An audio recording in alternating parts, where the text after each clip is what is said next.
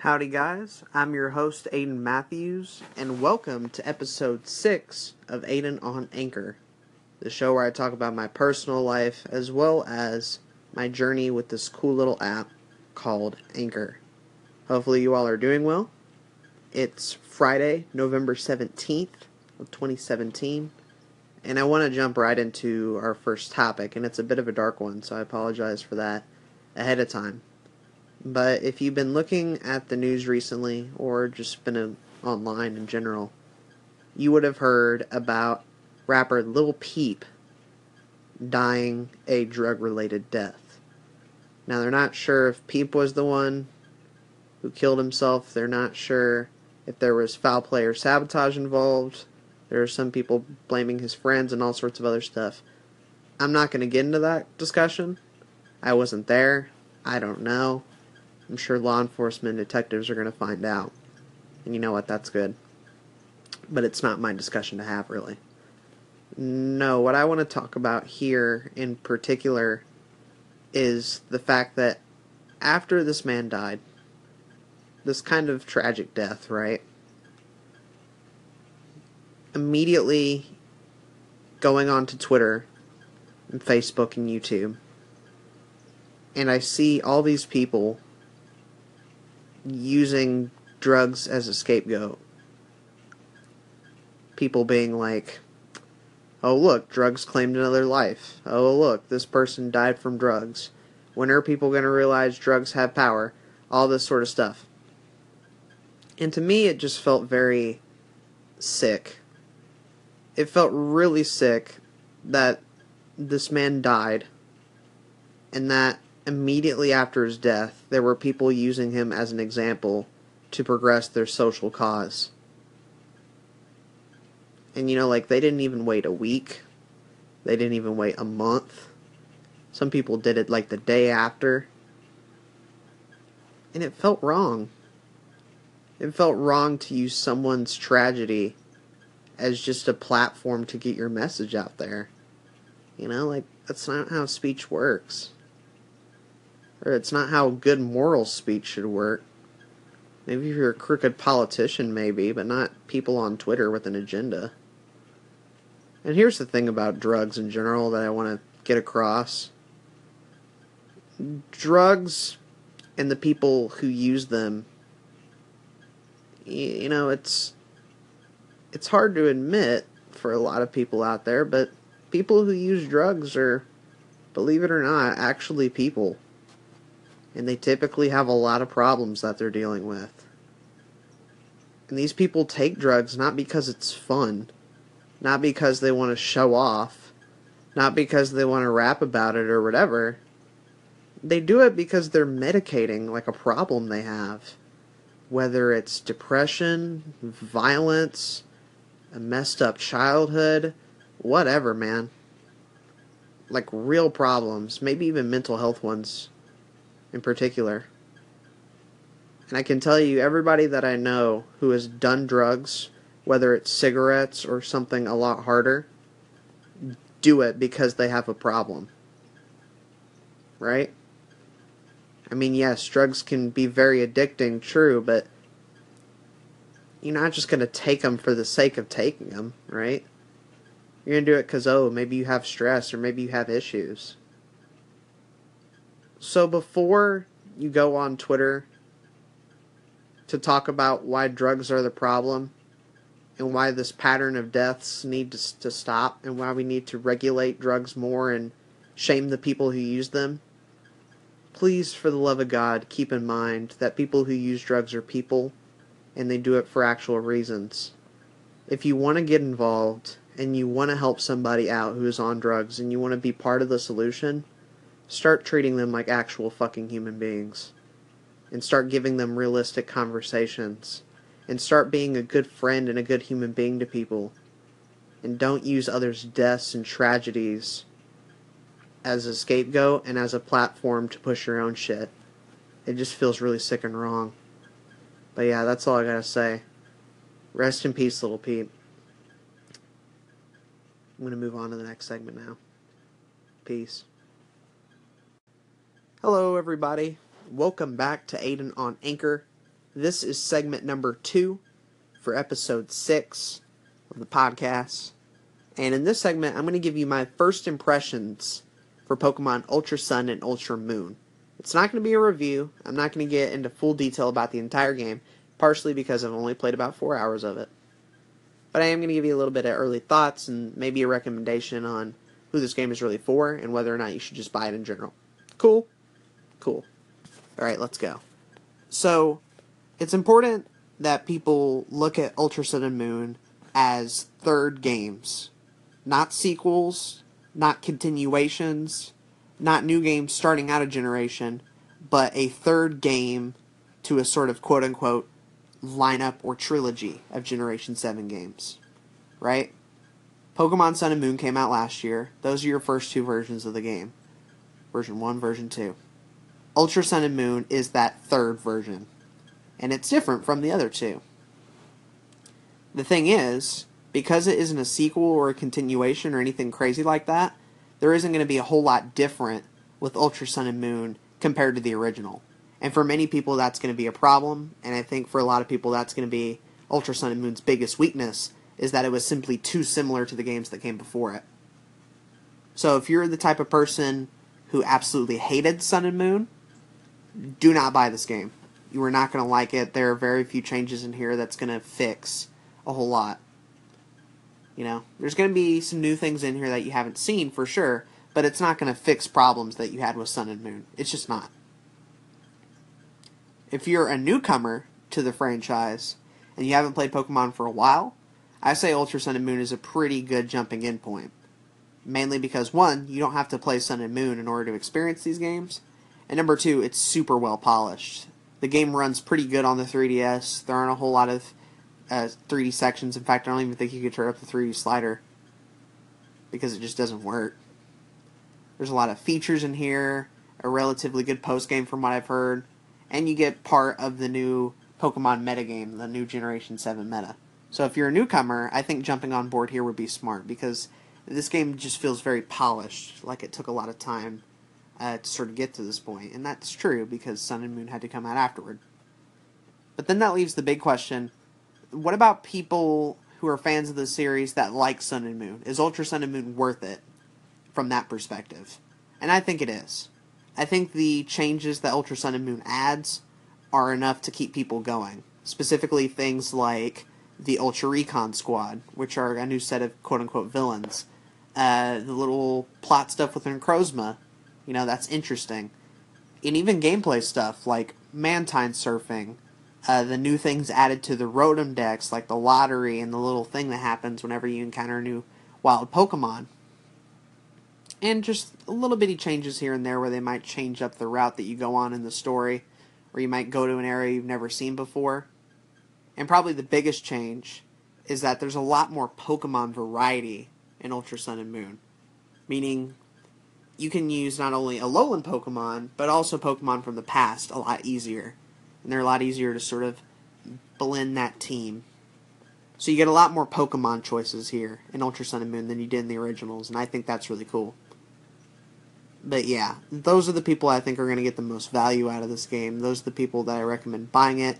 And I think those are the people that are going to enjoy the game the most. And that's basically it, really, as far as my little impressions and review goes. It's a very polished game. I like the little remix songs. I like the things like the Mantine surfing and the like. The long tutorial from Sun and Moon is still there. Keep that in mind. So the first 4 or 5 hours of this game is going to be very slow and very boring and very tedious. But once you get past that slow start, the game starts to pick up a lot more. And now that I'm past that 4 or 5 hour hump, I'm very interested to see where this game goes. So whenever I do my full review, I'll have to see if the second half holds up a bit more than, let's say, those first 4 hours. But yeah, that's my little impressions / mini review of Ultra Sun and Moon. If you played the game, let me know what you thought about it, either via an Anchor call-in or on the comments or somewhere else on the internet. But yeah, that'll do it. I'm going to move on to the next segment. Peace. Howdy, everybody. Welcome back. I'm your host, Aiden Matthews, and welcome to segment number 3 for episode 6 of Aiden on Anchor. And what are we going to talk about this time? Well, I'm going to talk about my love of podcasts. Because I appreciate a good podcast. In fact, it's the reason I'm doing one here on Anchor. As well as the reason I'm doing one on my channel, Blue Couch Productions. The reason I'm doing a group cast with a bunch of other people. And I'm even doing a podcast with Jay the Zoomster talking about gaming through the ages. Episode 1 is out of that if you want to look at it. But yeah, all in all, that's about like 3 or 4 podcasts I'm involved in, including this one. So clearly I have a love for them. But why are they so great, in my opinion? What makes a podcast good? And I think podcasts, more than almost any other form of content, does a great job of capturing just the human experience. If it's like a comedy or a joke podcast, then it's very natural humor, right? Typically, like, comedy podcasts, they're very well leveled to the ground. And jokes that they make are very personal, but they feel more real as a result, right? And then, obviously, news podcasts are very interesting in the fact that you can get a lot of debate on that. You can get popular stories, sure, that you can hear from anywhere, but where else are you going to get first reactions? Where else are you going to get debate? I mean, sure, you could watch the news for that, but typically they don't go too far deep into the issue, or they have a lot of commercial breaks, or you don't like the people involved there, or it just feels very fake, right? Having a news podcast from just ordinary Joe down the street, you get to see different sides and perspectives that you hadn't considered before. And as a result, I think the news experience is a lot better in audio form, as opposed to reading an article or watching a YouTube video. For me, it's a lot easier to consume news via the ear, via audio. So I think that's wonderful. And then, obviously, informative podcasts just in general are sort of my bread and butter. Like, Gaming Through the Ages is very much an informative podcast talking about games and how they've evolved, mixed in with a bit of opinion, The podcast I do with Zach, another YouTube podcast, talks about our information on YouTube and strategies and stuff like that. The goal of the YouTube one in particular is to bring value. And that's another great thing I love about podcasts, is that they're so good at just providing value to people when they're done right. I mean, obviously there's a lot of bad and shitty podcasts out there, and you can probably name a few off the top of your head. But when a good one hits, you can tell just simply based on the amount of value you get, whether they made you laugh, and they made you cry, they made you think, or just changed your life for the better. And I think because podcasts are so simple, because there's more platforms that they're able to be distributed on and distributed to, because of the fact that podcasts are kind of becoming popular and we have more people listening to them all together, things like Google Home and the like, the potential of the podcast has grown enormously. And I think now more than ever, you'll see more and more people start podcasts, and more people try to outdo each other and outvalue each other. Which I think if you're a listener to podcasts, great news for you, because you're going to have a lot more stuff to listen to recently. And I think we're going to get a lot of good and healthy competition out of it, and that's just going to be fantastic. Because I do think podcasts as a media, or a medium, has a lot of potential, has a lot of room to grow, and who knows, maybe in a couple of years we'll see all sorts of different variations on podcasts that we didn't even think were possible at all. And they'll be super fun to listen to, even if in the future or whatever we're hooked up via VR headsets and all that sort of thing. You can still put on your favorite episode of your favorite podcast and just sit back and enjoy. So if you have a podcast out there that you really enjoy, be sure to show them some love. Because podcasting is a media that I think is absolutely great. Including the ones I do. Wink, wink, nudge, nudge. Hey? Alright, I'm not going to advertise myself anymore. But yeah, that'll do it for this segment. I'll see you guys in the final one. Peace.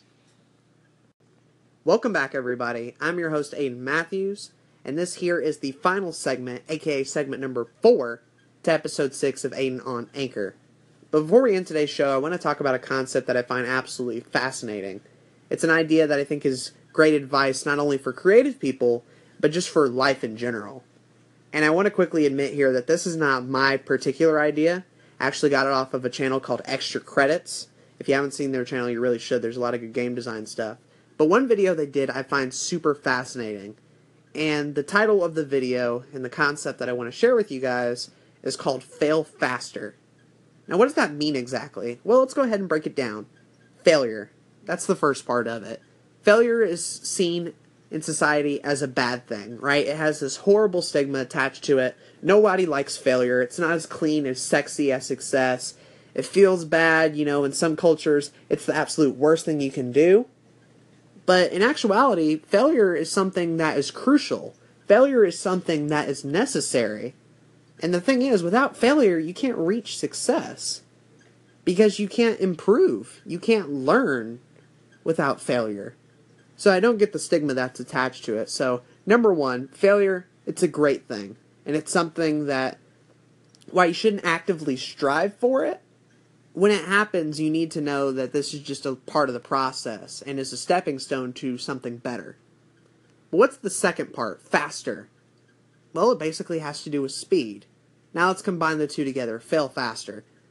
Basically, the idea is that you want to execute and reiterate your idea quickly so that in case you do fail, you don't end up wasting all your time, all your money, and all your resources, right? There's so many people out there that spend so much time in the idea phase, thinking up the perfect idea, the perfect plan, all this sort of stuff, and will not start actually working on said idea until they get it just right. And these aren't just game designers either. These are authors, these are YouTube makers, these are podcast people who will spend an ungodly amount of time in the planning phase until they think their idea is perfect. And then they'll execute on them. Here's the problem with that strategy. Ideas are ideas, right? And ultimately, they don't matter until you execute on them. So by spending all your time on the idea phase, you're opening up the possibility that if your idea sucks, if it's flawed, if it blows, not only do you get that realization of, oh gosh, I have a bad idea, but now you've spent so much time on it, you've spent so much money, you've spent so many years of your life. And the sad part is, it could have all been avoided had you decided to execute and reiterate on your idea faster. Failing faster. Taking a base idea, a base concept, what you want to do, and then actually working on it, putting it out there, and then continuing to improve, right? If I say, I want to do Let's Play videos, then what I need to do is start pumping out a bunch of Let's Play videos. And sure, a couple of them are going to suck, and a couple of them are going to be pretty bad. But here's the thing. I'm going to learn through that process. I'm going to get better, and by the time I've posted like my 100th Let's Play video, there's going to be a gradual improvement there. Because I actually decided to put in the work. I decided to execute. I decided to fail quicker than a lot of other people were willing to do, either because they have a big ego and they're not willing to put out a bad idea, or because they think failure is such an awful thing. Because of the fact that I'm willing to accept failure, I'm also in a position where I can learn more and do better at what I do quicker. I'm in a better state because I don't think of failure as something that is awful, as something that inhibits progress. In fact, it's the opposite. But fail faster. Do it in your novels, do it in your games, do it in your YouTube channel. Put out that idea, get as many people to see it as possible, learn from your mistakes, and then continue to improve quicker and quicker and quicker each time. Because that's how you're going to get from a bad product to a sucky product, to a meh, to an okay, to a pretty good, to an actually incredible project. It just takes that work, it just takes that effort, and you got to be willing to start executing and reiterating on your ideas a lot quicker. That's the end of the podcast. Hope you enjoyed it. Let me know what you thought about this idea in this podcast somewhere on the internet. I'm Aiden Matthews, and I'm signing out. Bye.